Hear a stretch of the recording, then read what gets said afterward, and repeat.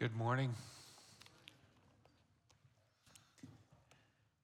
This month, as we look to Thanksgiving, we can't quite get our eyes off of Thanksgiving. In November, everything kind of focuses on Thanksgiving. And then, of course, we're looking at Christmas. I was listening to a Christian radio station, and they're asking all of you, people within their range of broadcasts, to vote on whether we should start playing Christmas music now or wait until after Thanksgiving. How many of you would like to start Christmas music now? Okay, and how many wait until after Thanksgiving? Yeah, interesting. I'll give them the word. But with Thanksgiving on our minds, and I hope on our hearts, it's so important to be a person of gratitude and thanksgiving. This month, all the messages out of Proverbs, as we continue our series in my favorite Proverbs, we're going to be looking at wisdom having to do with generosity and gratitude and thanksgiving, of course. So this morning, we're going to be looking at Proverbs chapter 16, verse 20. Chapter 16, verse 20. We call it first fruits, and the 21st of this month, the Sunday before Thanksgiving, will be our first fruits Sunday. But this whole month, we celebrate first fruits. And the notion of first fruits is really about giving God our first and our best. And I'll talk a little bit about that this morning. But let me read to us Proverbs chapter 16, verse 20. This is from the English Standard Version. Whoever gives thought to the word will discover good, and blessed is the one who trusts in the Lord. Now, in Proverbs, you often have couplets of two lines, and these lines of thought, sometimes they contrast. A great deal of the time, they parallel one another. And there's a whole study that has to do with the nature of this kind of Hebrew poetry. It is characteristic of the Proverbs, it's characteristic of the Psalms, it's characteristic of chunks of the prophets. What we see here when we look at the first line and then we compare it to the second line is that we see that the word gives thought. And when we think of gives thought, we could think of someone who heeds, to heed something, to pay attention, to be mindful. So in that first line, when it says gives thought, that corresponds in a way to the words in the second line, the one who trusts in the Lord. And then when we see in the first line, will discover good,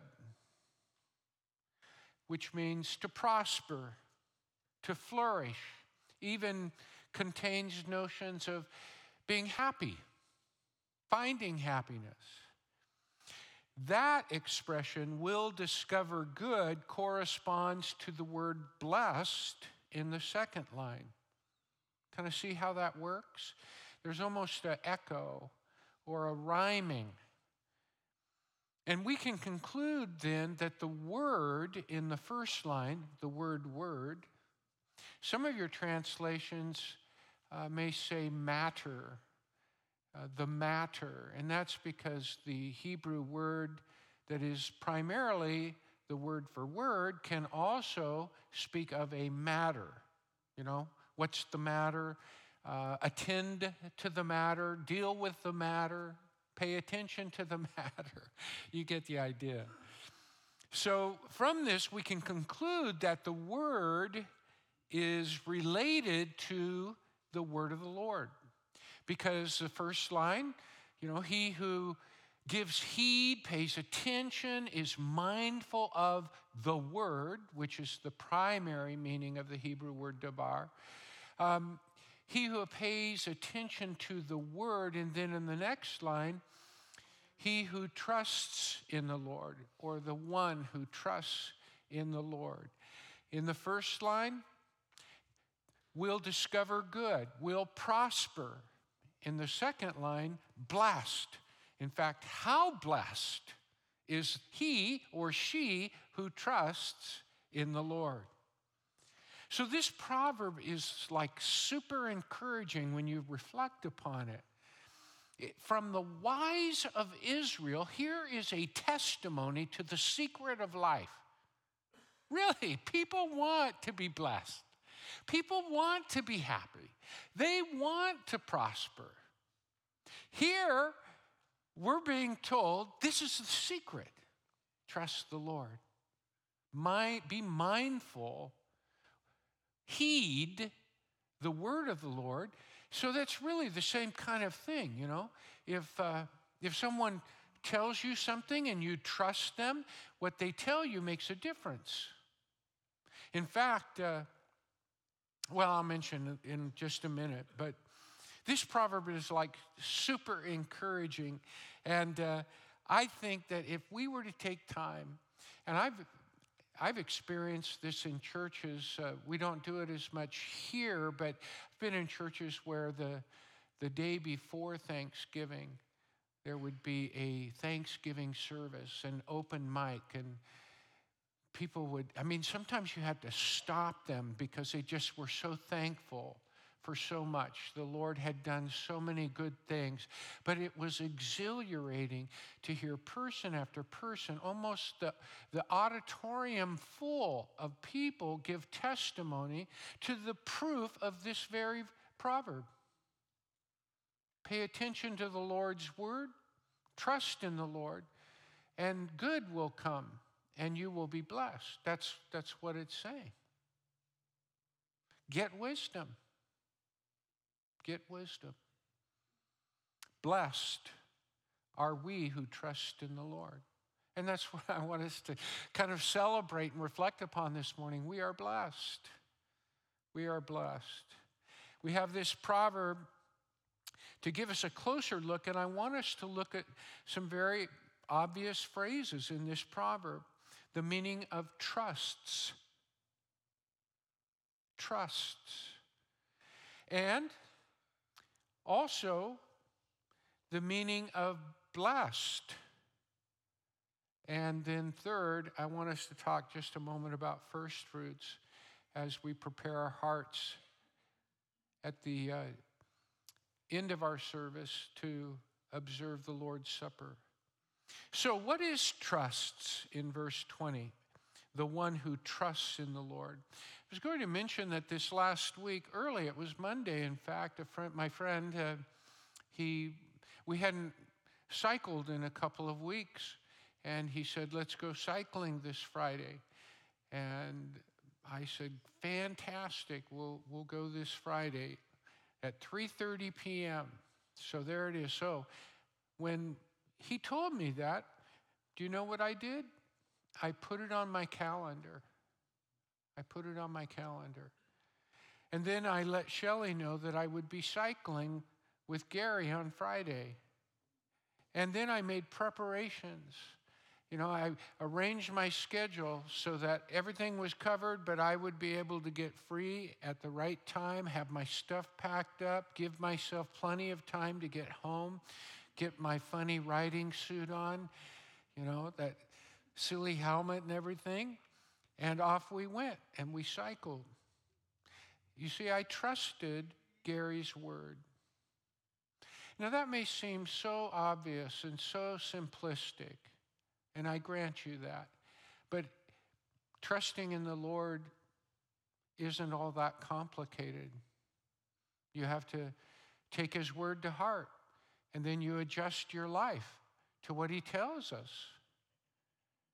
And we're mindful. I was mindful all week that I would be riding on Friday.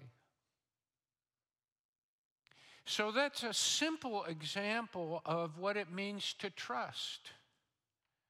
Trust expresses itself in actions that correspond to my belief in God. Or, as is the case of my illustration, my belief in Gary. It's an active expression of faith. Trust isn't built in one encounter with the Lord. It's built through experience. We can claim to have faith. We can say, I believe. I'll sign anything to prove it. I believe. But then do our actions, our thoughts, our words, do they correspond to the belief that we declare we have in the Lord? There's always going to be something of a gap there, I have found. And I want you to know that. We'll never be as perfect as we would like to be. We'll never be as true to the Lord as we'd like to be. We'd never find ourselves being as loving to others as the Lord is loving to us. We'll never find ourselves forgiving others as the Lord has forgiven us. We'll never be quite so self-sacrificial as the Lord has been sacrificial to us. Those are realities we live with, and even as this morning we look ahead, or we're mindful of the fact that we're going to observe the Lord's Supper, that's a powerful reminder that He is greater than we are. And what we aspire to and we become, we do in His strength, which requires faith. God has made everything available to us for thriving in our relationship with Him. There's nothing that can separate us from His love. Trusts, well, the fact is we believe things the world around us does not believe. You realize that, I'm sure. Trust has to do, in our case, in believing in someone that the Lord doesn't believe in.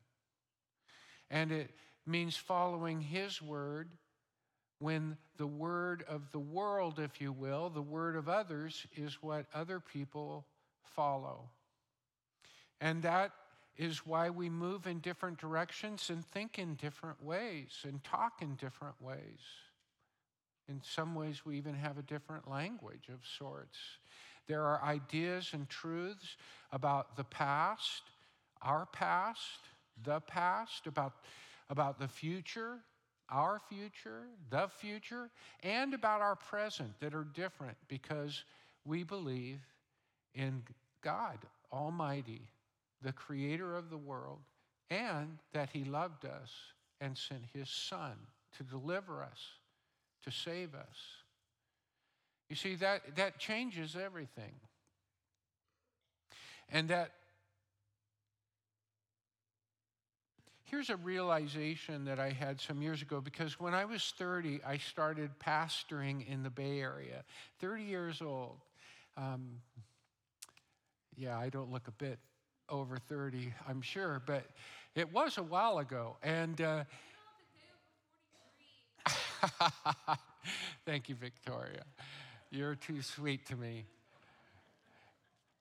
I was getting ready to, say something on Sunday to the congregation, and I began to realize, there are things I can look up in the dictionary, there's knowledge I can have, but how does it actually take root and bear fruit and become real in my life? And that's been a pursuit of mine. And I had this realization that I call Jesus the Lord of my life, but He can only be the Lord of my life in this moment. In other words, yes, I can look back at my past and I can say, yes, the Lord was the Lord of my life. And I can look into the future and say, yes, I believe the Lord will be the Lord of my life in the future. But the only time that I can really let Him reign, what does a Lord do? A Lord, whoever we call a Lord, we are saying, you exercise authority over me, right? The only time the Lord then can be Lord is when he's exercising authority over me. And that can only happen in the moment. Now, this was a huge realization to me.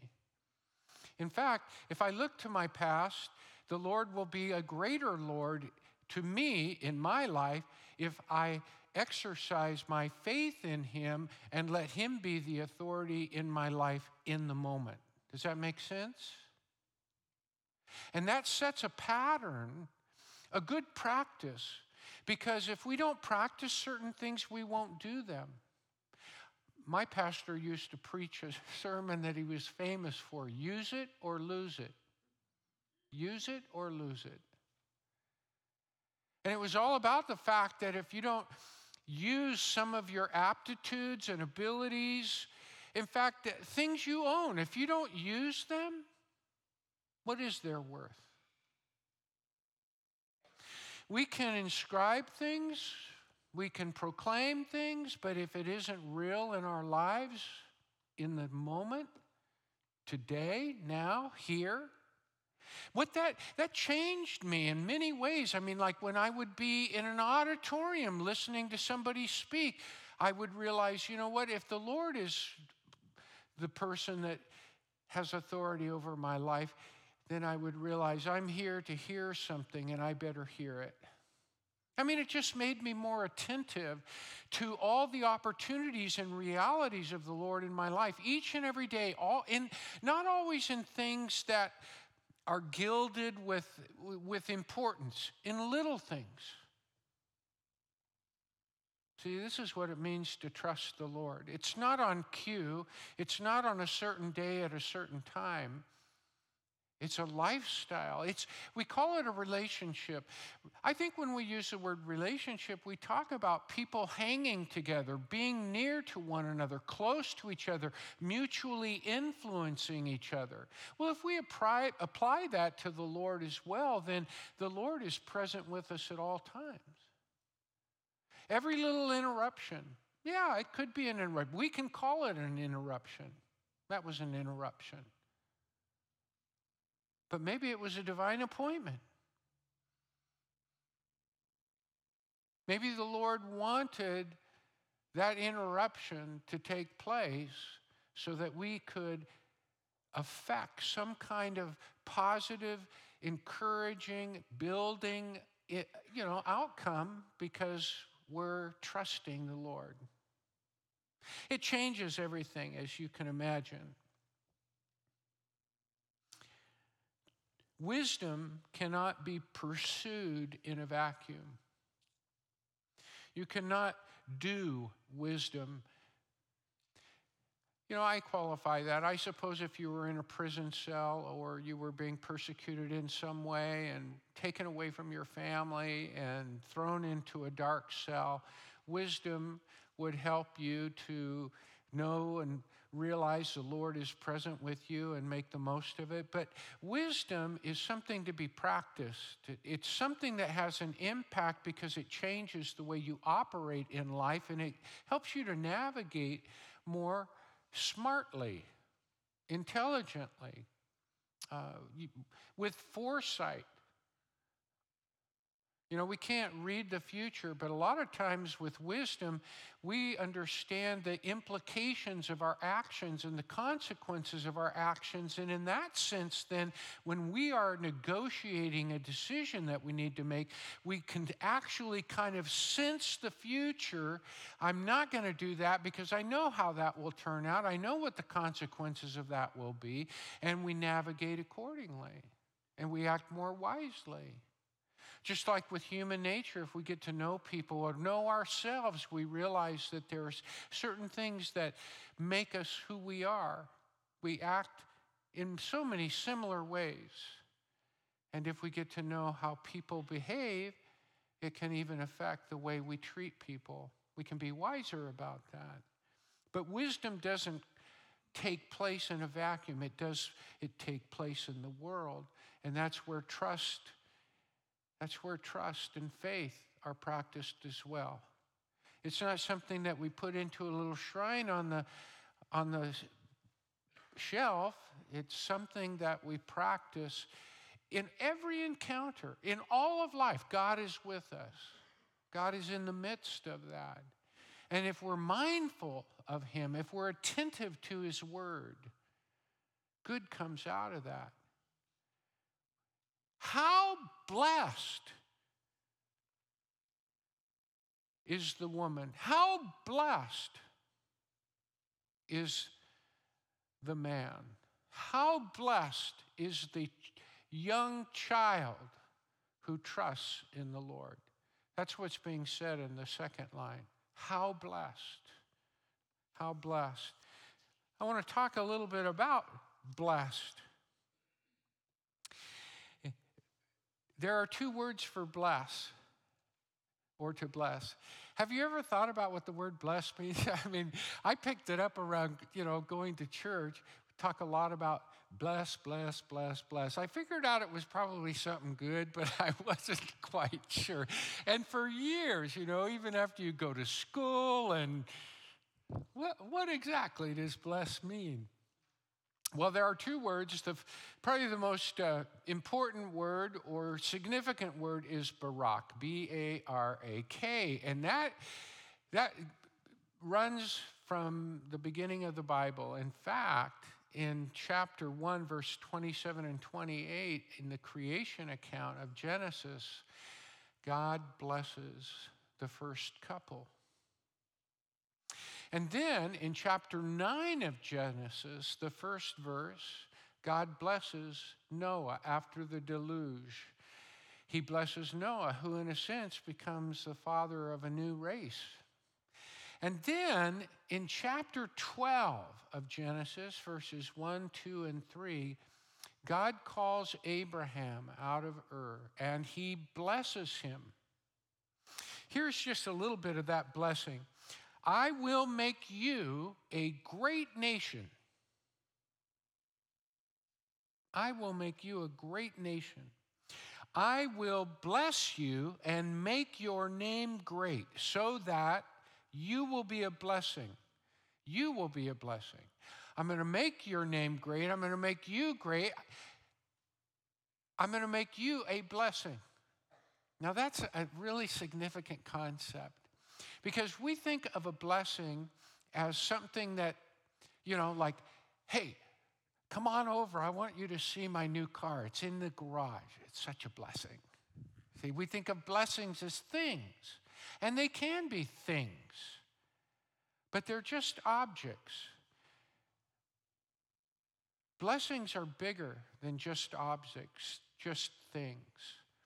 In fact, it's that faith relationship we've been talking about. It's that trust in the Lord that even recognizes it as a blessing. It's not just, putting food in the cupboard. It's something that kind of has an impact on us in our relationship with the Lord. And part of the beauty or the dynamic of a blessing is that we know who is blessing us. I would say if there's one thing about the word blessing that I've learned, it's that I know a blessing is from the Lord. Some of us got good things this year. But when you know it's from the Lord, you know it's a blessing. And it's about a relationship with the Lord that's a part of that blessing. And this blessing of Abraham, when he says, so that you will be a blessing, I think that means to exemplify divine blessing. If I'm a blessing, how do you know it? But, if I live a life of gratitude and I give him glory and praise, and I am aware that God has blessed me, that's more along the lines of what God is saying to Abraham when he says, you will be a blessing. You will exemplify, you see, my divine blessing of your life. And then he says this to Abraham. Through you, Abraham, all peoples on earth will be blessed. Through you, all peoples on earth will be blessed.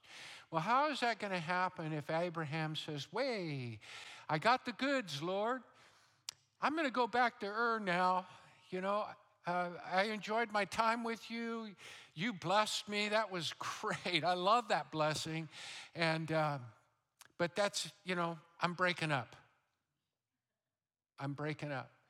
You see, how would Abraham then be a blessing to others? What I'm trying to help us to appreciate is just like Abraham, a blessing from the Lord makes us a blessing if we recognize that blessing. And the kind of the prerequisite of that is to have this heart that attends, that is mindful of, that pays attention to the word of the Lord, that trusts in the Lord, which it presents a relationship with him, a living one. The story of the Bible, you see, is how this blessing that was for Abraham, that in Abraham the Messiah comes. And so the story of the Bible, from the blessings of Genesis and then to Abraham, is fulfilled in the person of Jesus Christ. So in a sense, that blessing is our blessing.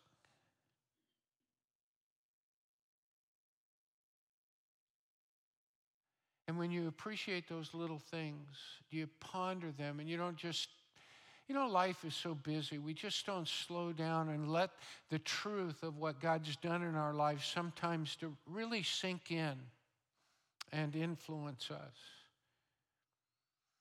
In Proverbs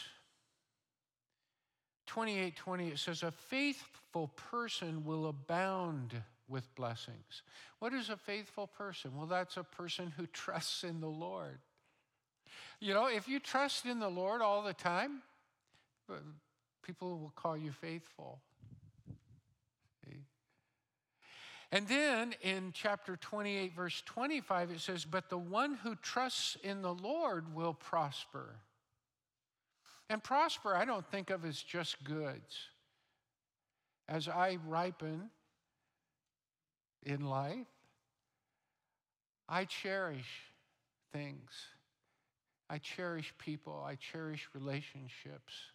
I cherish decisions that I made back when, and now bearing the fruit of that. I think that when we trust in the Lord and we appreciate his blessings, we cherish life in a way that the rest of the world just has no capacity, because there is no God. See? There is no caring creator. There is no personal Lord. There is no love, no meaning, no meaning. You make your own meaning. That's been the existential philosophy of the 20th and now into the 21st century.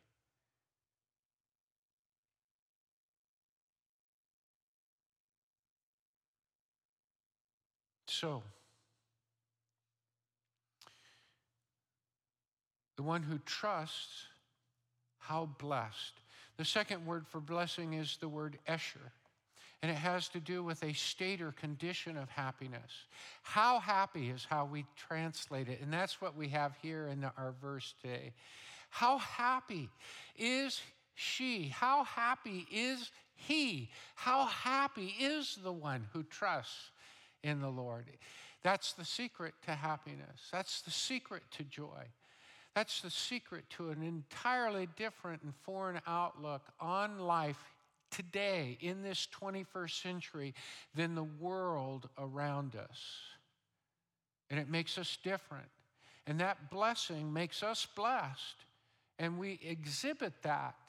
We exhibit that divine blessing in the way we lead our lives. If we realize we're blessed, if we realize we are his and we trust him, who is a gracious and good Lord. And what is first fruits? Well, first fruits is giving our first and our best to the Lord. When I wasn't a student in high school, and I cheated a lot. And I'm not holding myself up as an example, but I would like to hold myself up as someone who has reformed because of the Lord in my life. And so I got into college as a new believer, and man, I started bearing down. And it was a slog. It was really a slog because I had kind of skipped over so much. And I was doing everything I could. And then of course, my calling to the work of the Lord, and so I started taking classes on the Bible. And my pastor was teaching a course, and I took this course from him. And when you get into college and graduate school, you get a syllabus, which is kind of a contract between teacher and student, and it lays out what's expected of the student. If there's a paper involved, how many pages, et cetera, and the rules of the class. And so as he was going through this syllabus, he says, everything has to be typed. Everything has to be typed. I never typed. And, I was kind of a free thinker. And so I went up to my pastor after class, very respectful, of course. I adored that man. He was huge in my eyes. And I said, Pastor Yeager, I think, I understand that you'd like everything typed, but I don't have a typewriter. I don't know how to type. It seems like, kind of it seems unfair that I have to type, but I can print very legibly. I am an exceptional printer. And he kind of looked down on me, and he kind of poked his finger right there in my chest, and he said, get a typewriter.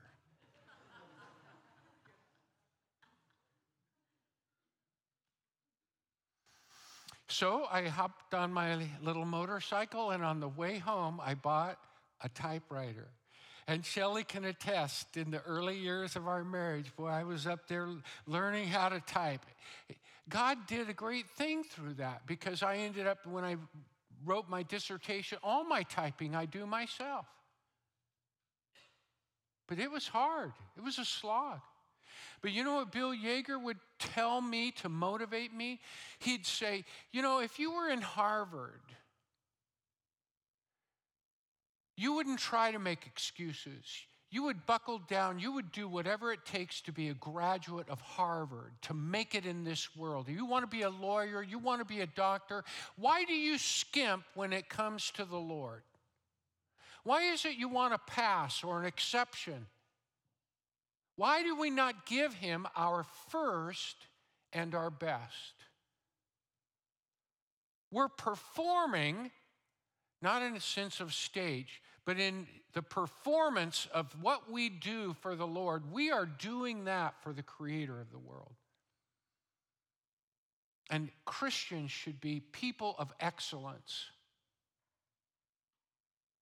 God was, this famous verse we've heard so much, for God so loved the world that he gave his one and only Son. Did he give his first and his best for us? He did. And this morning, as we consider the Lord's Supper, we commemorate the fact that God gave his first fruits for us. We're called back to reflect and, in a sense, once again, try to appreciate the worth, the value, the quality of what God has done for us. We have that in our nature, I think, to just, I can walk around my house and see things that I've had for years, but when I got that, it was like, oh, if I could just have that, it would be so wonderful. And then it loses value over time. We get accustomed to things. We think it came easier than it came, et cetera, et cetera. The point is, this is a time to remember and to recalibrate ourselves. We do it every month because it's so important to remember the first fruits of God's greatest gift is Jesus Christ, who gave his life for you and me. And then not only defeated death, but rose from the grave that we might know newness of life each and every day. Resurrection life. The Holy Spirit is poured out on the church. This is a testimony of the New Testament. The Spirit wasn't poured out until Jesus was rose from the dead and was exalted to the right hand of the Father. And now that new life, that resurrection power is ours. And we exercise our lives in that power through faith. These are the things that we celebrate as we consider the bread and the cup. On the night he was betrayed,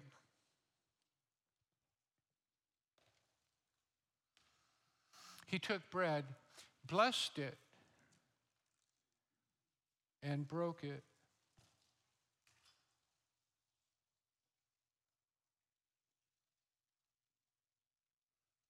And then he said to his disciples, just as he says to us, do this in remembrance of me.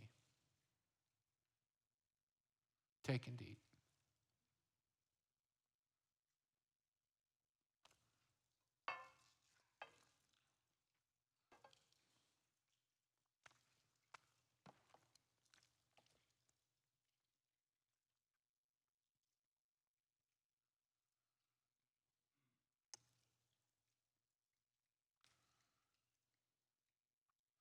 In the same way, after supper, the cup also, saying, this cup is the new covenant in my blood. It's an interesting expression, the new covenant in my blood. In the first act, when he distributes the bread, this is my body which is given for you. And then with the cup, this is the new covenant in my blood. Jesus gave his life for me and for you. That's what is symbolized in the bread. That attributes to you and me an incredible value in the eyes of God. Unparalleled, really. What could be more precious than the life of his one and only Son? And yet he gives it for you and for me. And then this new covenant, you see, because what I want us to appreciate is where we gain that acceptance in his sacrificial death for us. That can never be lost. It's a reminder. It's not a repetition of his death. It's a reminder that his death has removed every obstacle between us and the Lord, today and tomorrow, and certainly in the past. It's now a new covenant, a new relationship based on Jesus' action in his death. And it's symbolized in this blood. Blood was sprinkled to seal a relationship, just as sacrifices in the Old Testament. And so this represents a new relationship that can never be shaken, never be broken. Take and drink.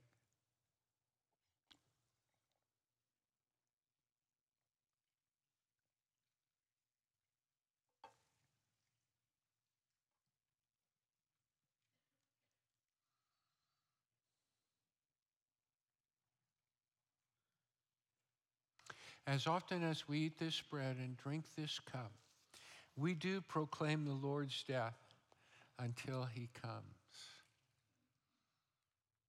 We're going to sing a closing song. Let me pray for us. Gracious Heavenly Father, we love you, and we know we're frail, feeble. We do a lot of things, I'm sure, that fall short of your glory. But Lord, you love us. You make a way for us. You do all that we need for us. And we praise and thank you with our lives. May we give you our first and best. For, Lord, we who trust in you, we are blessed. And we praise you in Jesus' name. And all God's people said,